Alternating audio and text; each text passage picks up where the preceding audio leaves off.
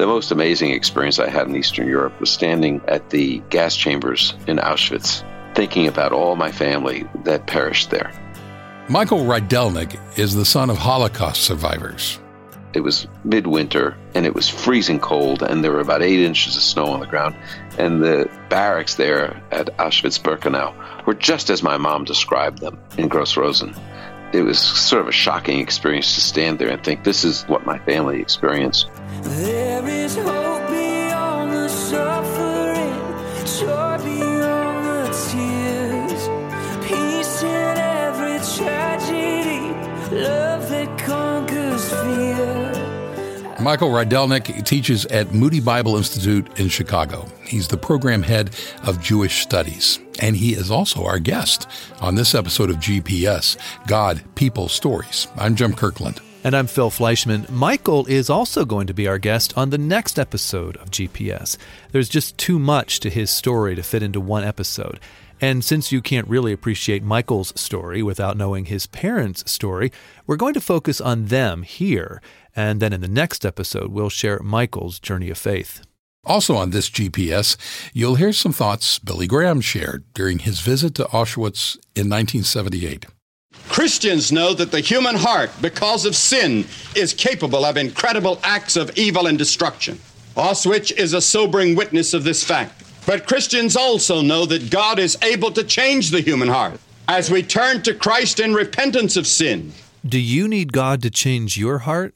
He's ready to do it right now. And we can tell you more at this website, findpeacewithgod.net. That's findpeacewithgod.net. GPS. God. People. Stories. The story of how I came to become a follower of Yeshua really has, or Jesus, Hebrew name Yeshua, it really has its roots in my being raised by these parents who were Holocaust survivors. Let's start with Michael's dad. He was born in Poland in 1904 in the small Jewish village of Melnik. It was a very, obviously a Jewish existence. He married as a young man, had 4 sons. He adopted a daughter as well. He was one of 6 siblings. He was a cabinet maker. He was a skilled worker. He made furniture and cabinets and things like that. He ultimately left Melnik and had a business. Then, obviously, with the onset of World War II in 1939 and Hitler's ordering of all Jews into ghettos, he was put with his family in the Lodz ghetto. And it was in the Lodz ghetto from there that his wife, 4 sons, and daughter were taken to Auschwitz, and there they were killed. Michael's father ended up in the Gross-Rosen concentration camps. His parents, both sets of his grandparents, and 5 brothers and sisters were sent to Treblinka. The only ones to survive were Michael's dad and his sister. He survived, I think, because of his ability to build barracks and do carpentry. People who survived tended to have some skill, if possible, that the SS, the Nazi guards at the concentration camps could use.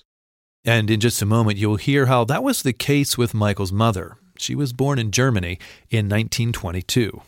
She had 1 brother. Her dad was a Polish Jewish man who had come to Germany after World War I.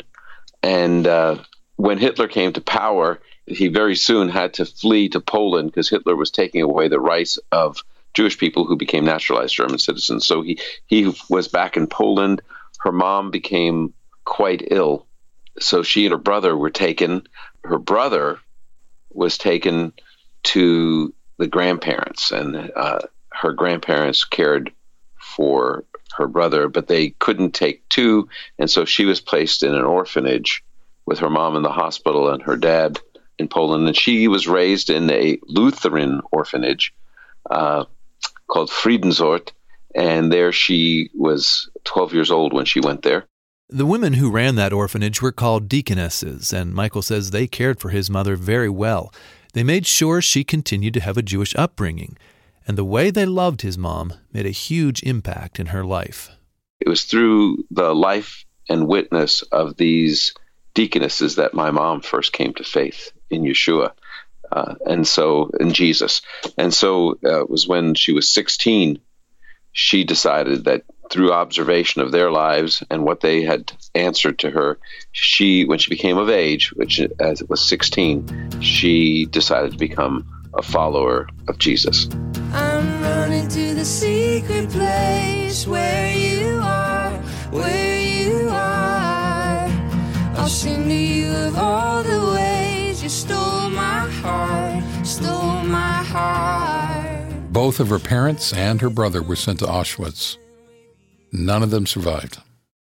Her brother, Herbert, my Uncle Herbert, he had his feet cut off in an act of torture and was watched to bleed to death. Her grandparents from Germany, the ones that helped raise her brother, they both perished at Auschwitz as well. As with his dad, Michael believes the skills his mom possessed may have saved her life during her time at the Gross-Rosen camps. My mom had skills with typing, language, and nursing. She had been trained as an RN by the sisters at Friedensort. What had happened was when the camps were being set up, she was in several camps, they used her language skills to register the prisoners, and because she spoke German and could speak Yiddish, which was what the language of most of the Eastern European prisoners was Yiddish, she could speak French, and she also had some skill with Polish. Because of that, they used her in terms of registration, and she could type. And then not only that, because of her RN, she was allowed to have an infirmary, which basically consisted of 50 aspirin a month and keeping track of who was not going to work on a particular day. The Gross-Rosen camps were liberated by Allied forces on May 8, 1945. Both of Michael's parents were in Gross-Rosen, but they didn't really know each other. On the day the camps were liberated, they both made their way to the American sector of Berlin, into displaced person camps. These were also known as DP camps. My dad very quickly remarried, not to my mom. My mom left the DP camp. She became a nurse at a German hospital in the American sector of Berlin. And my dad's second wife died in childbirth in 1947. And because of that, he was in this hospital kind of wondering, what am I going to do with the premature baby that has been born? How am I going to care for this baby? He ran into my mom, whom he had met in the Lodz ghetto. And because of that, he just went up to her and sort of like Fiddler on the Roof, you know, he went up and made a match. He said, I need to marry you to care for this baby. And my mom, out of compassion for the baby, agreed. Now, I know my mom had already become a follower of Yeshua, and I asked her how it was that she decided to marry someone who was not a follower of Yeshua. She said, well, she'd lost all her family. She was all alone in the world, and she had compassion on this baby. And so she really, and my dad did not seem to mind that she believed in Yeshua, so she married him. She wasn't really well discipled, I think, at that point either. You are my only hope. You are the rock on which I stand. And you will not let me go. I know that I'm safe inside your hands. Michael's parents married in 1948. His dad was 44 and his mom was 26. They made their way to New York City in 1950, and that is where Michael was born 7 years later. Now, before Michael was born, though, his father re-examined his Jewish faith more than once. My dad was raised in a very Orthodox tradition, Hasidic, you know, the black hats, side curls, beards. That was what he was raised with. After concentration camp, he became what he would have called a free thinker and no longer believed that. But when he came to the United States, he was concerned that Hitler not have a posthumous victory by Jewish people. He saw in America that Jewish people just were not nearly identifiably. I mean, they were Jewish, but they didn't keep anything. They didn't keep Shabbat. They weren't keeping kosher. And he thought here, without any persecution, Jewish people are abandoning their identities. And so he didn't want to give Hitler this posthumous victory. And so he reverted to Orthodox Judaism. And his practice was more modern Orthodox. So in our family, we wore a kippah, a head covering, but it was knit, and it wasn't one of those big black ones. He didn't wear the black coats. He didn't have a beard. He shaved with an electric razor, which was permissible according to Jewish halakha. So he was much more of a modern Orthodox Jew. He did tell my mom that she should never tell anyone of her faith in Yeshua, or he would divorce her. Both of Michael's parents have passed away.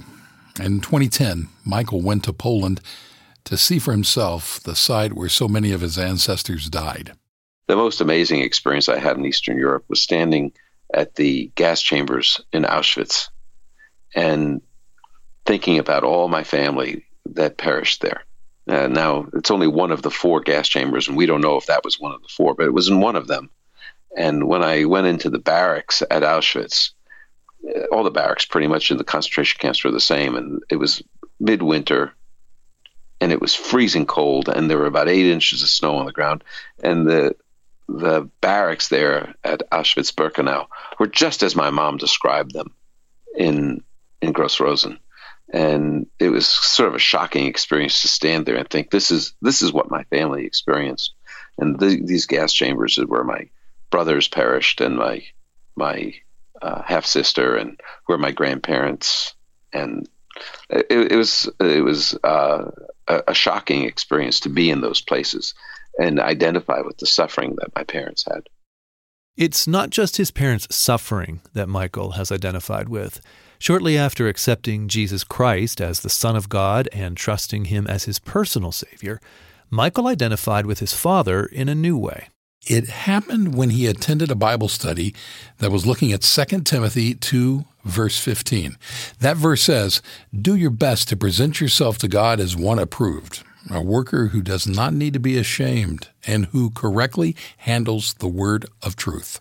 As we looked at that verse, all I could think of is that God wanted me to handle the Bible the way my dad handled a piece of wood. He was a workman that wasn't ashamed. He could take a piece of oak or a piece of mahogany and turn it into a beautiful piece of furniture. And he was never ashamed of it. When people would commission him for jobs, they would come to the house and he would show them the cabinets he made and the table he made and all these kind of things. He wasn't boastful. He was saying, this is the kind of work I do. And I thought, that's what this is saying, that I'm supposed to not do this with a piece of wood, but this book is supposed to be the way I'm supposed to be a workman that's unashamed, accurately handling it. And I was just overwhelmed that week, that day, that night, with the need to study and to teach the Bible, particularly to Jewish people. Lord of all the earth, we shout your name, filling up the skies with endless praise, Yahweh, Yahweh. We love to shout your name, oh Lord. Michael Rydelnik knows firsthand the importance of studying and understanding the Bible. It completely changed his life, and you'll hear how in the next episode of GPS. Before then, though, you can learn about the importance of reading the Bible by visiting us at this website, findpeacewithgod.net. That's findpeacewithgod.net. In just a minute, you're going to hear how Michael's dad convinced U.S. authorities to allow him and his new wife to come to the States. You're listening to GPS, God, People, Stories, a production of the Billy Graham Evangelistic Association. I have read much about Auschwitz, but nothing could have prepared me for the revulsion and depression that I feel here at this moment. Billy Graham, visiting the site of the former Auschwitz concentration camp in Poland in 1978. Auschwitz is more than a place. It is a blot on the whole human race. It was the invention of minds so depraved and demonic that they defy any rational explanation. Auschwitz stands as a reminder for all humanity, a reminder of one of the darkest periods in the whole history of civilization. It reminds us of the terrible potential man has for violence and inhumanity. Christians know that the human heart, because of sin, is capable of incredible acts of evil and destruction. The prophet Jeremiah reminds us that the heart is deceitful above all things and desperately wicked. Auschwitz is a sobering witness of this fact. But Christians also know that God is able to change the human heart as we turn to Christ in repentance of sin. Those comments from Billy Graham at the former Auschwitz concentration camp are available online, along with hundreds of other messages from him. Just go to billygrahamradio.org and click on Billy Graham Audio Archives. You can listen for free. And to hear the rest of Billy Graham's comments that you were just listening to, search for messages he preached in Poland. Again, that's billygrahamradio.org. When we asked our guest on this episode of GPS, Michael Rydelnik, how his mom and dad made their way to the U.S. back in 1950, he laughed. And then he told us this story. His employment, he was in business for himself. He was working the black market, doing some stuff that was considered illegal economically. And when he applied for the visa to come to the United States, the State Department representative for the immigration, my dad was somewhat notorious. He had never been convicted, but they knew who he was, and they asked him about this. They said, why would we allow someone who's doing illegal things into the United States? And he said, listen, I'm, yes, working in this underground economy here, but I've always worked as a cabinet maker, and I want to work as a cabinet maker. I just don't want to work for a German. And if I go to America, I promise you I will work as a cabinet maker. And sure enough, that convinced the American representative, and he was given the visa to come to the United States and permission to be an immigrant in the United States. And they landed at Ellis Island, and so he immediately found work the first day in New York City at a cabinetry shop. And as a result, they stayed in New York City, and I was born and raised in Brooklyn, New York. Michael was raised in Brooklyn by a Jewish Christian mom and an Orthodox Jewish father. And you're going to hear a lot more about what that looked like on the next episode of GPS. We sure hope you'll join us, and we are very glad you joined us for this episode. Hey, a quick question. Are we Facebook friends? Well, you can find us by searching for Billy Graham Radio. In addition to GPS, we share a lot of other content on Facebook that you might like to listen to. Thank you for listening now. I'm Phil Fleischman. And I'm Jim Kirkland. GPS, God, People, Stories. It's an outreach of the Billy Graham Evangelistic Association. Always good news. And on the day you call me in to heaven's sweet embrace, I see your scars, your open arms, and the beauty of your face. Through tears of joy I lift my voice in everlasting praise. Hallelujah, Christ is risen from the grave.